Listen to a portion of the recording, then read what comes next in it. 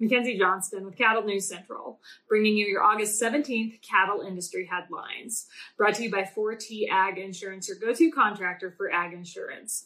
Colt Tritt is the owner and operator of 4T Ag. He is a one-man show. He himself ranches, so he understands all the risks that go along with the livestock industry.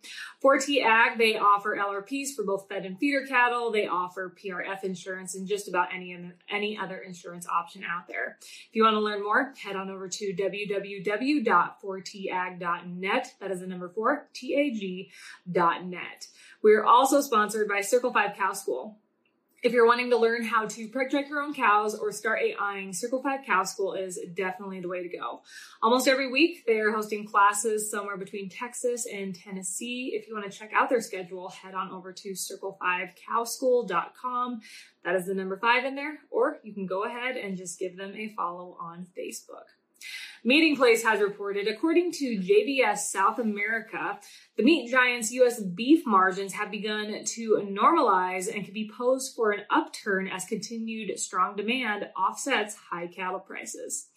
JBS Chief Executive Officer Gilberto Tomazoni reported the company is expecting their margins to stabilize at a point which will be greater than the historical margins of the beef business. So things are looking good for JBS.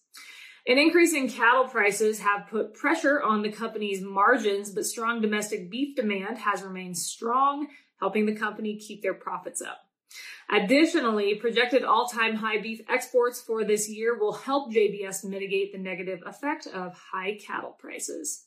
Reuters has reported the South African government has put a hold on all movement of cattle in the country except for slaughter due to an outbreak of foot and mouth disease.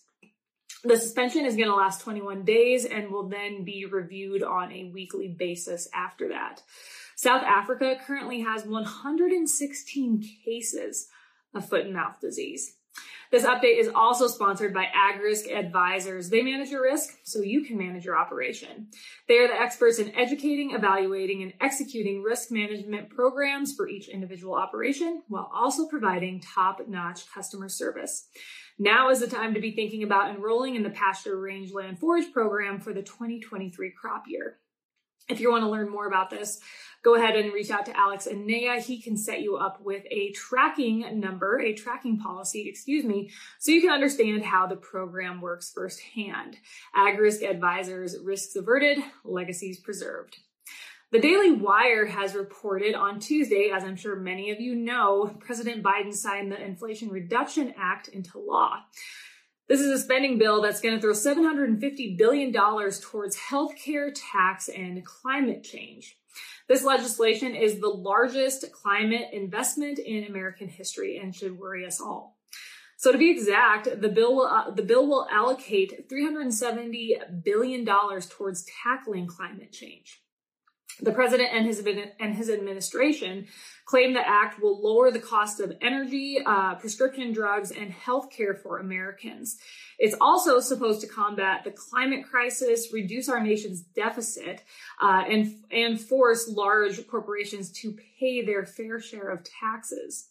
The bill allocates $80 billion for the IRS to hire up to 87,000 new employees. Absolutely outrageous.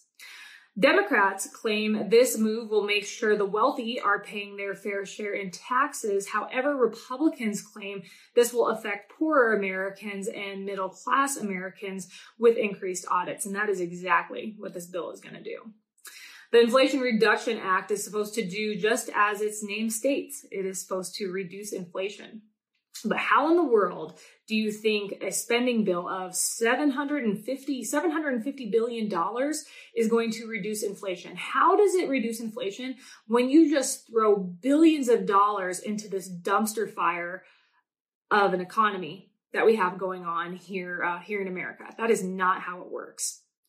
The Congressional Budget Office, which is nonpartisan, says there would be a negligible impact on inflation this year, and the bill would barely impact inflation at all next year. So that office, which is nonpartisan, says it's not going to have any impact on inflation, and it's not going to.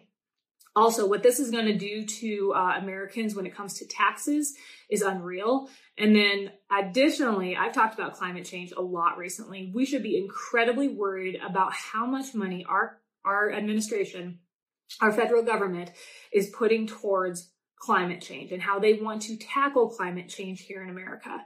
We've seen it in other countries in recent months, how their governments have stepped up and how they want to limit their ag industries because they believe the ag industries across the world in their countries, they are the problem when it comes to environmental issues. And you can bet that our federal government, they will fall right in line with those thoughts. And we should be incredibly concerned the moves that our government is going to take to, as they think, handle this climate crisis. So our USDA Ag Secretary Tom Vilsack has responded to this Inflation Reduction Act being passed.